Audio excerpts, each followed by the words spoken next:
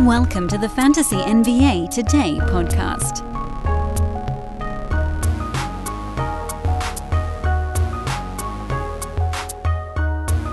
Another absolutely fantastic night of playoff basketball in the books. We roll on into Tuesday, May the 9th, off-season episode of Fantasy NBA Today, number 22. We're chugging, ladies and gentlemen. We are exactly 1 month removed from the end of the regular season. Sunday, April 9th. Can you believe it? It zooms, I tell you. It zooms along. This show is recorded only today, which is sort of a weird thing to say on a recorded podcast because it doesn't really change what anybody's doing. But it is a reminder to all of you that do listen here on the recorded side that there will be some shows that you exclusively get access to. And then it's worth pointing out as kind of a segue that there are going to be shows leading up to draft season that only the live folks get access to. They won't be ported over to Fantasy NBA Today because it'll be something like watching me run a mock draft, which is not good audio-only podcast material, but it's excellent if you can watch, because it's going to be me like, oh no, should I'm going to grab this guy. Nonsense if you can't see it, because I can't narrate everything that's going on. That's a very difficult way to run a draft. In any event, Heat Lakers up 3-1 after yesterday's action. Today, we've got the other series that are tied 2 games apiece. Philly and Boston, Phoenix and Denver. We'll talk about those later in the podcast. Today's episode is going to be part 2 of our dive into how the Yahoo pre-ranks looked. By the way, shout out again to Chris Kudley for getting me the October the 17th Yahoo rank board before they shuffled it to make themselves look better. I still don't know why they did it. Because it's unbelievably cockeyed now, in a way where no one would look at it and go, oh yeah, that was clearly what Yahoo had said. I mean, the example that I keep coming back to is the fact that they have Cade Cunningham with a pre-rank of like 290. That dude was going in the 3rd round. Nobody thinks he was going at 290 because he wasn't hurt before the season started. Whatever. It doesn't matter. Point is, on Friday, we started the Yahoo, we're calling it the X-Rank Review. That's basically what it is. Part 1, on Friday, we got into basically the top 10, give or take. It was like the top 12, top 13 kind of thing. And a little bit more into why we analyze things the way we do, why the per-game side gives you the sort of firm base of how these rankings work, and then you have to adjust based on some of the other stuff we've been talking about on the podcast. I think last week on Wednesday or Thursday, we did a show on how to handicap for games played on sort of a cursory, this is the maximum simplification version of that, but you apply that sort of stuff to your per-game ranking of a player, and that's how you get whether they'll be useful in all formats, some formats, no formats, whatever. The other thing I noticed, and frankly why today's show is recorded only,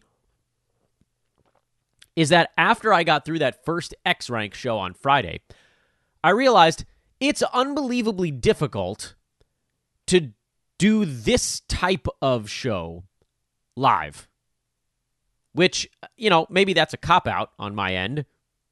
It probably is. Sorry, guys, copping out a tiny bit. But I'm someone that does not like to script my podcast. You guys, I'm sure, have figured that out over the ages. This show is, I like to think, like the fantasy basketball equivalent of Curb Your Enthusiasm, where the actors involved, which effectively is generally me, I'm given where a scene must start and where a scene must end, and then getting there is, who the hell knows how it's going to happen. And so when we get into something like this Yahoo X-Rank discussion, which you guys heard episode 1 on Friday, I want to just take a meandering path through this stuff. But when it's live, I can't ever really stop to think, is this actually the direction I want to go with today's show? You're just going. You're in it. And then you end up doing 4 minutes on something and realize it was irrelevant. Or you end up getting to the thing that's relevant at the very end and you've done a whole podcast and you regret it. The beauty of the recorded side and what we can do today and in probably future shows on this X-Rank stuff, maybe we'll get to a spot where I can dump one onto YouTube and see what happens. But I just feel like I want to go through chunks of names here on the board. And I have to admit to all of you guys that I don't know necessarily what the conclusion's going to be going into this data. I like to do this stuff with you all. I like to get into the mix as you guys are kind of hearing my brain process for a number of reasons. Number one, I am always pressed for time. So doing a bunch of this stuff before the show is time maybe I don't have.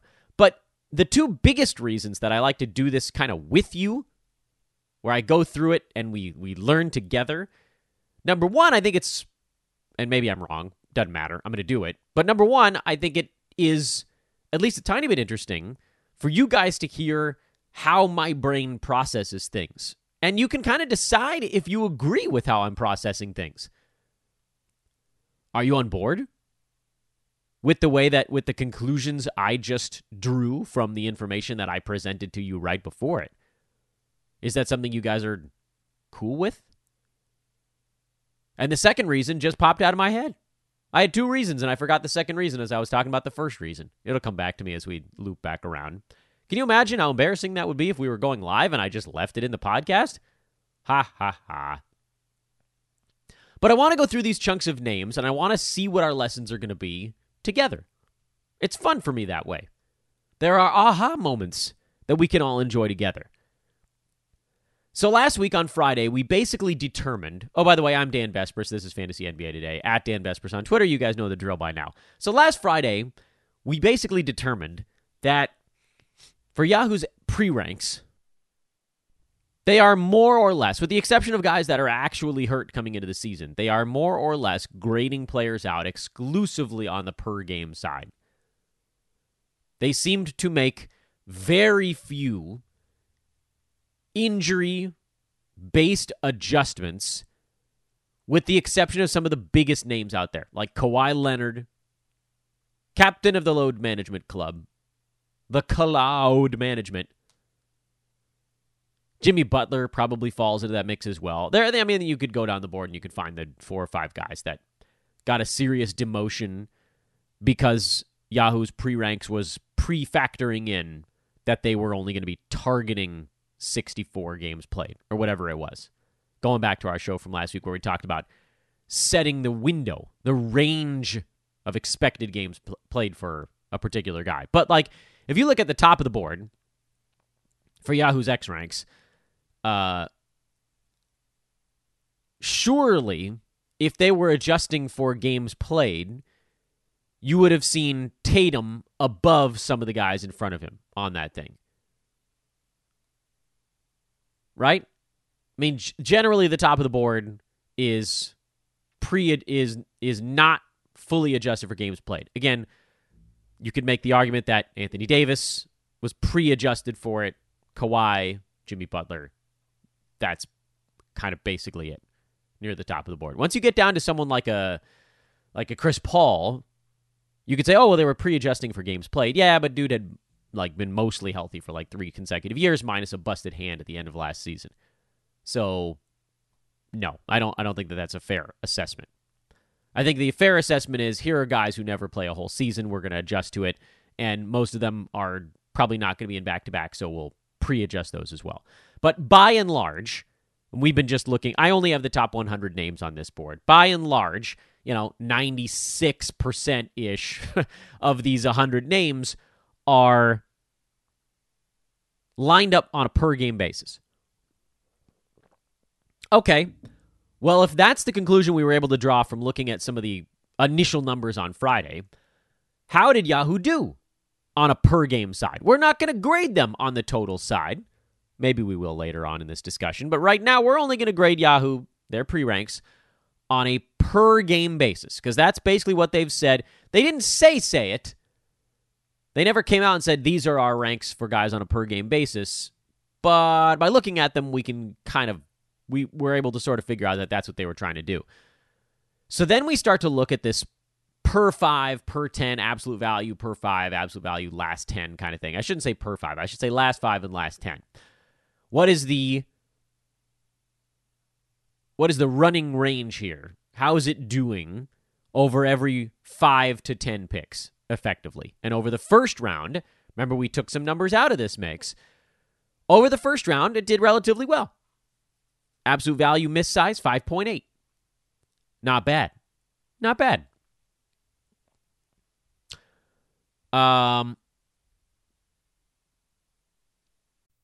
Folks, picture this nightmare scenario. You're hosting friends for the big game.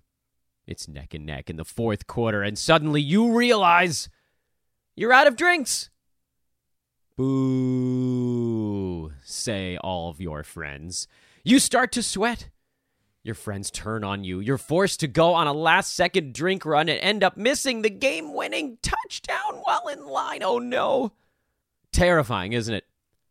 Luckily, you can avoid the drama with Drizzly, the go-to app for drink delivery. With Drizzly, you can shop a huge selection of beer, wine, and spirits, then get them delivered right to your watch party. Compare prices across multiple stores in your area, find the best deals on game day drinks, and get back to armchair quarterbacking from, you guessed it, your armchair. Download the Drizzly app or go to drizzly.com. That's DRIZLY.com today. Must be 21 plus, not available in all locations. Something's a little bit goofy here. I don't know where it went awry on one of the numbers. I think Cat was a medium-sized miss, and so that kind of goofed things up. But remember, the top 4 on a per-game basis were top 3, Jokic, Embiid, Durant. Those guys were all very, very close. Steph was quite close out of the 6 spot. Tatum was very close out of the 7 spot. Halliburton was pretty damn close out of the 10. Dame was close out of the 11. So by and large, the front, we talked about this last time, up to Kyrie Irving, pick 13, was pretty damn close. The absolute value, the running live absolute value at that point was 6.46 after those first 13 picks, which I would argue is pretty damn good. I mean, that's saying these first 13 guys are probably going to be first or second rounders. And then we get to the next list here. So if you guys want to remember who those guys are, we can just go back to the Friday show. I don't really want to redo it every time we get into this thing. Trae Young was at 14. Devin Booker, 15. AD, 16. DeJounte Murray, 17. LeBron, 18. Paul George, 19. Freddie VanVleet, 20. It still didn't spin off the rails all too badly. In fact, at the end of the first 20, the live absolute value running total or whatever it is was 8.85 was the average miss size, which I think is still pretty damn good. Okay, what things happened in there that got it to this point? Trae Young was a pretty good-sized miss. He did not have a good year. Devin Booker was an undershot. DeJounte was also a miss. Everybody else in that second round was pretty close.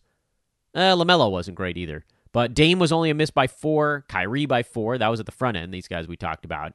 Then 35, 16, 12, 19. 7, 1, and 3 to finish off that top 20. And it continues that way. Anthony Edwards at 21 was only a 16-slot miss. Bam, 13. Domantas Sabonis was right on the nosy. Pre-rank of 23, final rank of 23. Kawhi, only a 12-slot miss. But that one sort of not fair because you knew it was going to be an undershot or an overshot. What I figure out my nomenclature here. He was going to be drafted too late for his per game because of, as we talked about already, the totals. Donovan Mitchell was underdrafted as well. So now you're at the end of the top 25, and the absolute value of the miss size right now is still only 9.2. Kudos to you, Yahoo pre-rank. I want to give credit where credit's due. Their top 25 was pretty good this year.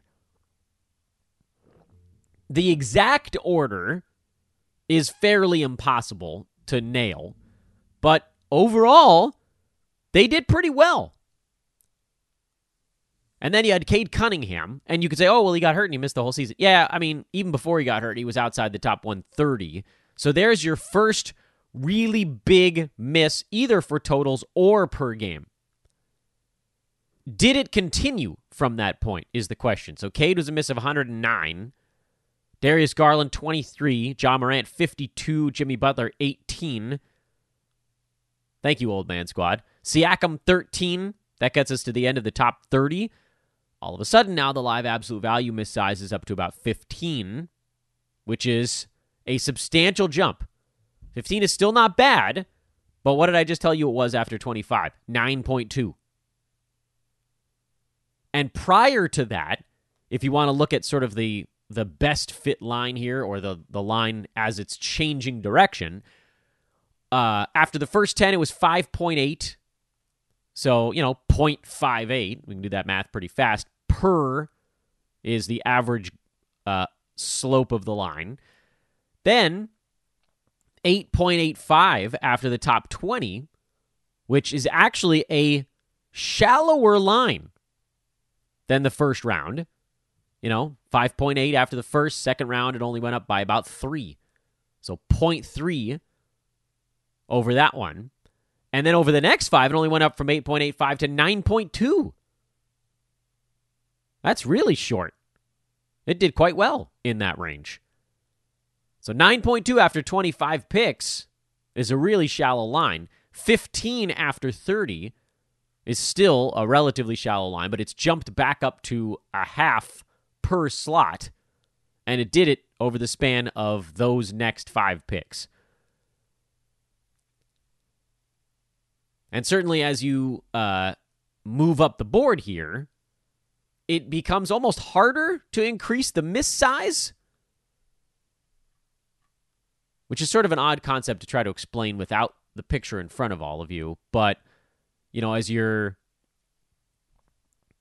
slotting in this thing, you're dividing by a larger number every time. You're dividing by 40 instead of 30. So it's slicing things in a different way.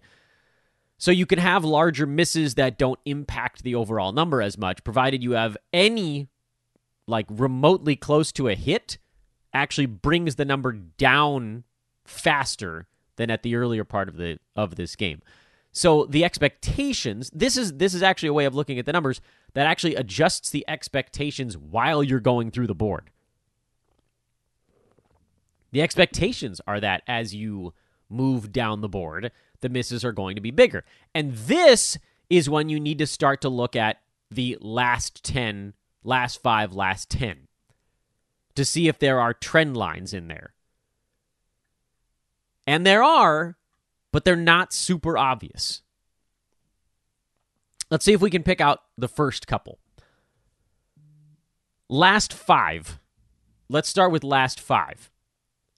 The absolute value miss size over the last 5 is actually my preferred one here, because that accounts for misses both in the positive and negative direction, and it treats them both as misses as opposed to averaging out to 2 hits. Last 5 for absolute value.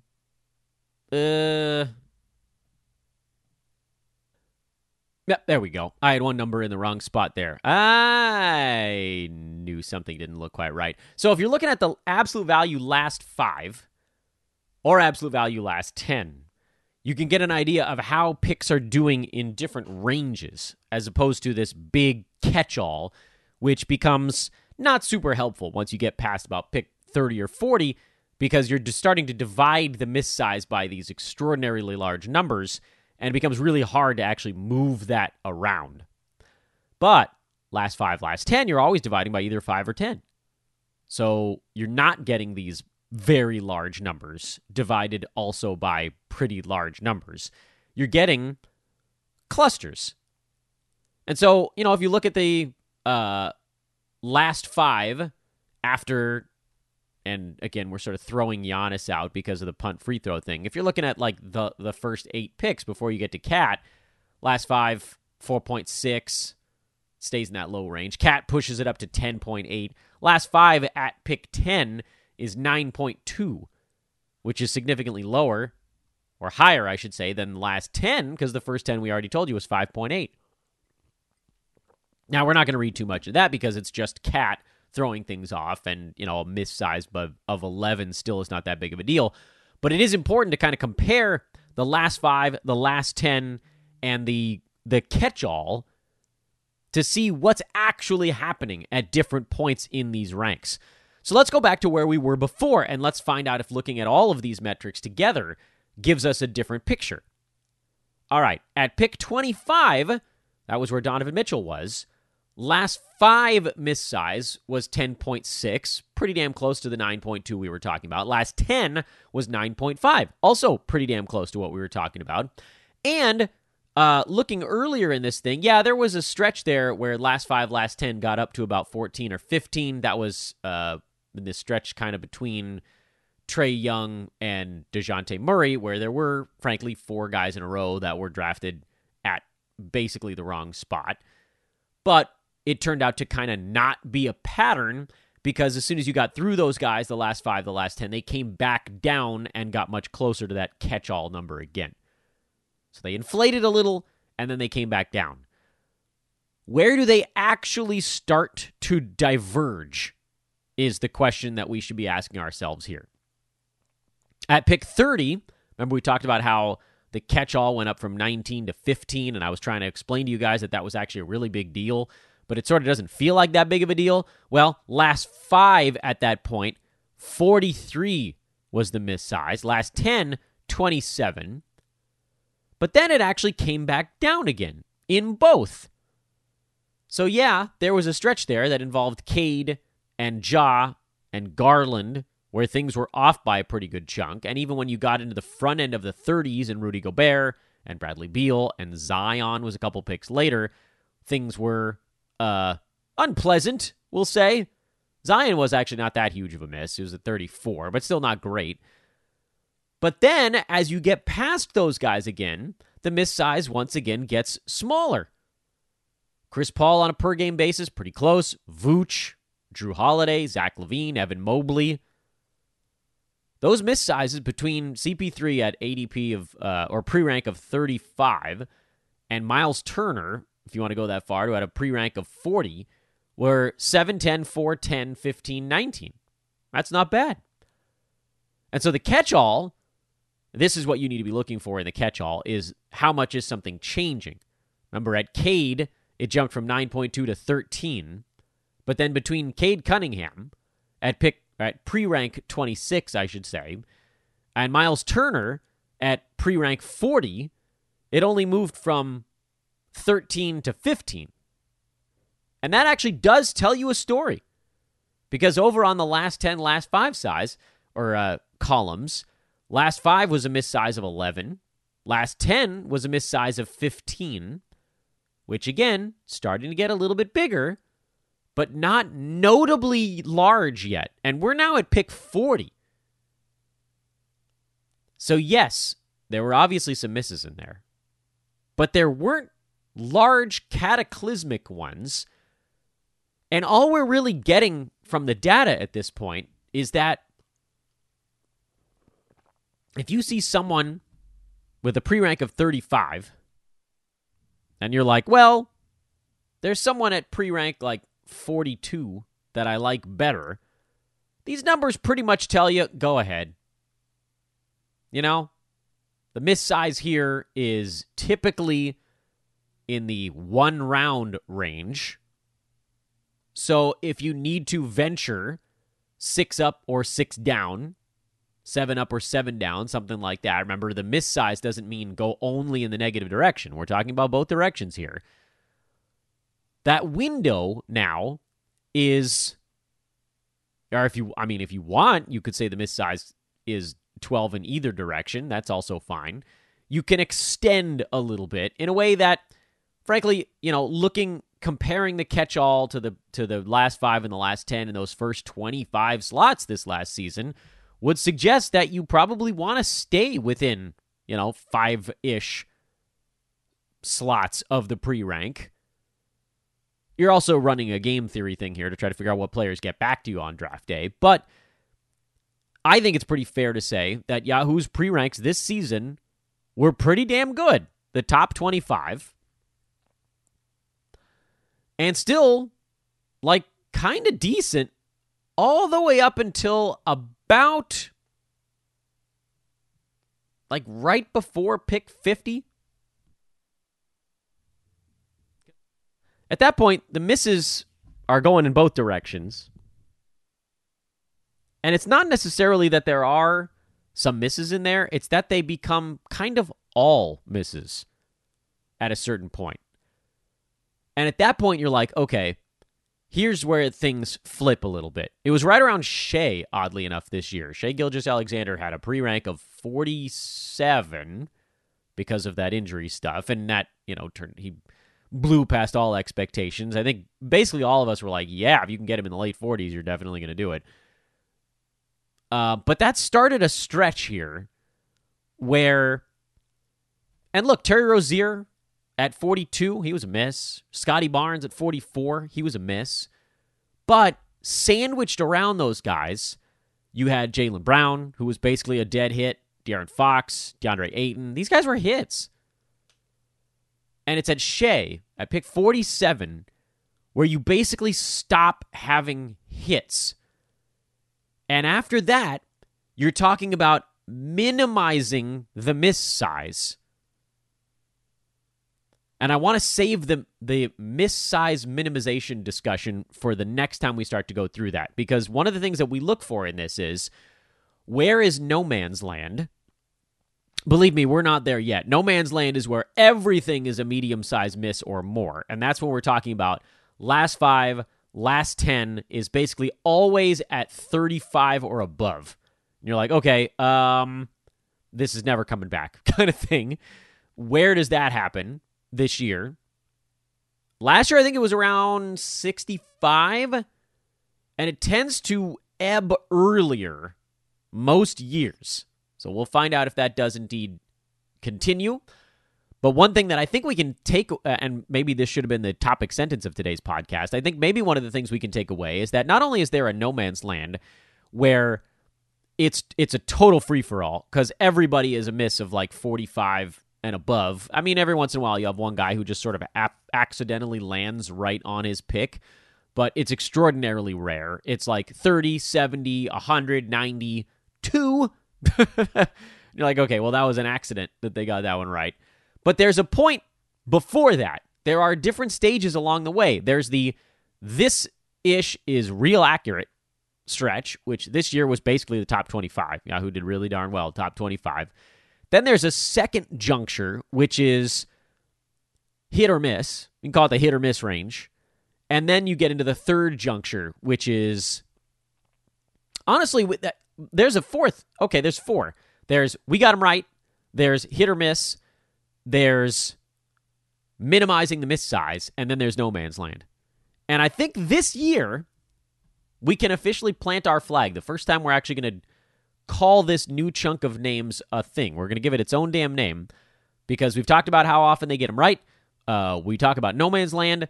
But we're adding some categories this year. The hit or miss zone, which is frankly my favorite zone. I love hit or miss.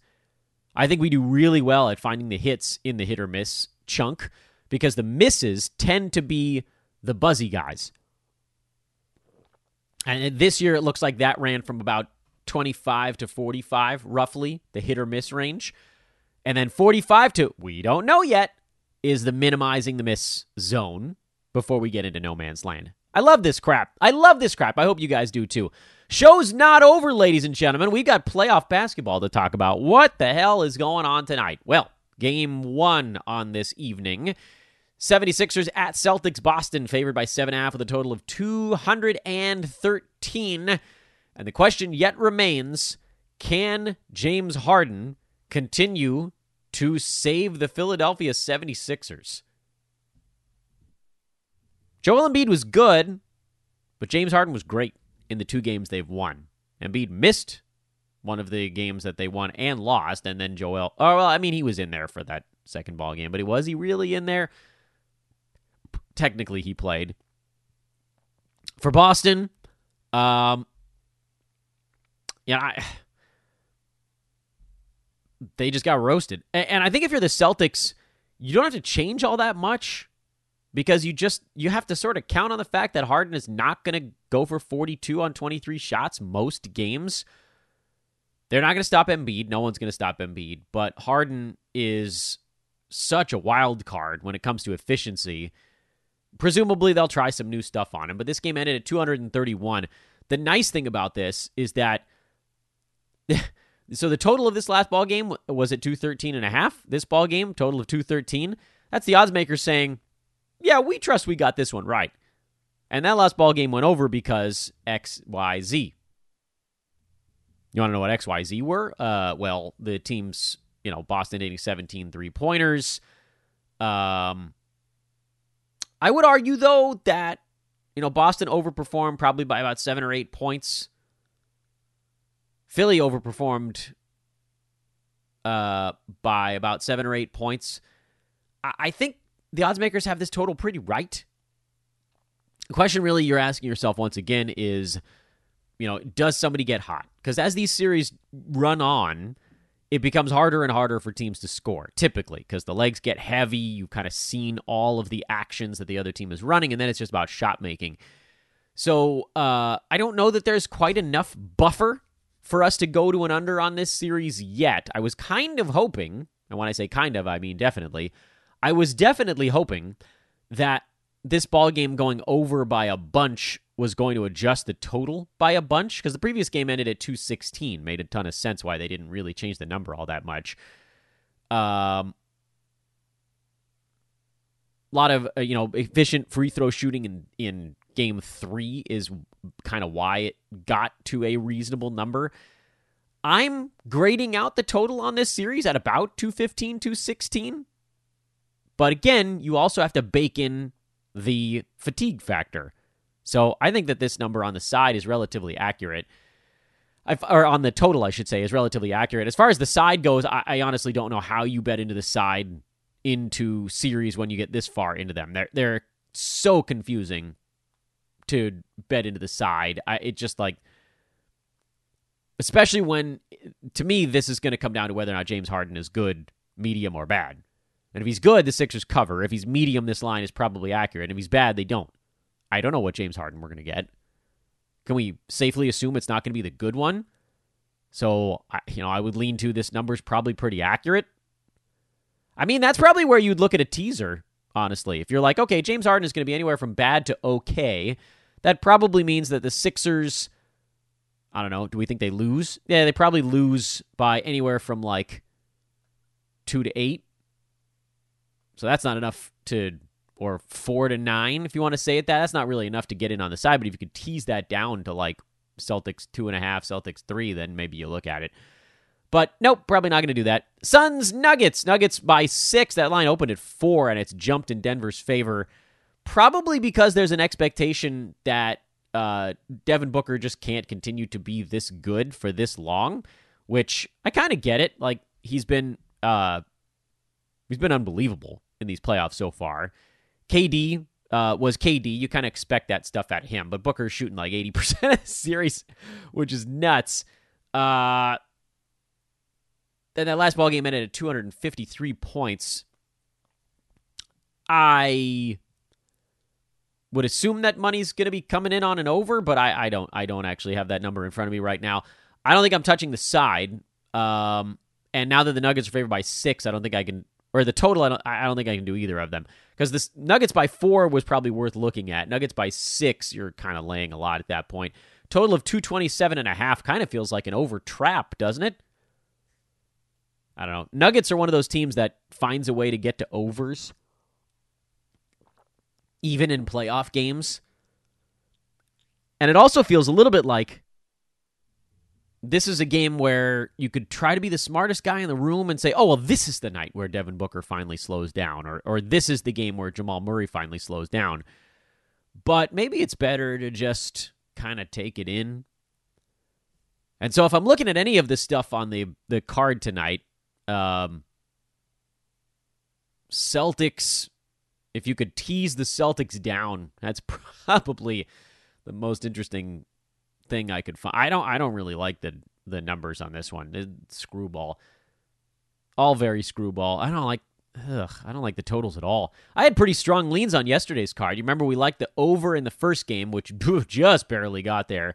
And then I loved the under in the second game because it felt like that was the game where the teams were going to be starting to lean into the defensive adjustments, and they did. They very much did. Lakers beat the Warriors 104-101. Nice, super slow, low-scoring fourth quarter. I had a real strong feel for the totals in that game yesterday. It felt like we had finally opened up a little room in an over for Miami, New York, because they just couldn't be as bad as they were offensively as the previous ball game. And then in the other one, you had the high-scoring deal where you knew the Lakers weren't going to shoot as well from three. They didn't. They only had 6 3-pointers yesterday. You knew the free throw number was going to come down. You knew the Warriors were going to hit more 3-pointers, and they had 12 of them. But I think you also saw that there's just like the Lakers are saying, Steph, you're going to have to do everything. And it almost worked, man. Steph he took 30 shots, had 14 assists. He had a usage of 36. That's a very un-Warriors-esque game. And they kind of wore him out. That's a game the Warriors win if it's in Golden State, because the other guys have a little more energy. Steph has a little more energy. Lakers probably run on fumes a bit more, but they had that last little kick. Lonnie Walker was that last little kick, and then LeBron was kind of Steph hunting in the fourth, and that's why Steph ended up with 5 fouls in the ball game. Anyway, I'll probably have more thoughts when we get to the next games in Knicks Heat and Lakers Warriors, but I will say as far as tonight goes, I don't really have a good feel for where these series are going to head because to me, that first one, again, you're just betting on James Harden or not, and then in the second one, you're betting on whether or not you think this is the game that Booker and Murray slow down, because you know you're going to get good games out of Jokic and KD, but if you don't get the guard stuff, the game will slow down substantially. And for me, I'm looking for sort of room around the posted number, not guessing on who's going to be good. That's a tough way. That's a coin flip way to handicap. I don't do the coin flip. All right, on to the morrow, my loyal subjects. I'm Dan Vespers for Fantasy NBA Today. Hope you guys have a delightful Tuesday, and I'll see you over on social, @Dan Vespers. Again, hit me up over there if you're interested in podcasting with us here at Sports Ethos. We got some openings popping up I'll be telling you all about on Twitter as well. Okay, that was it. For real now. Later.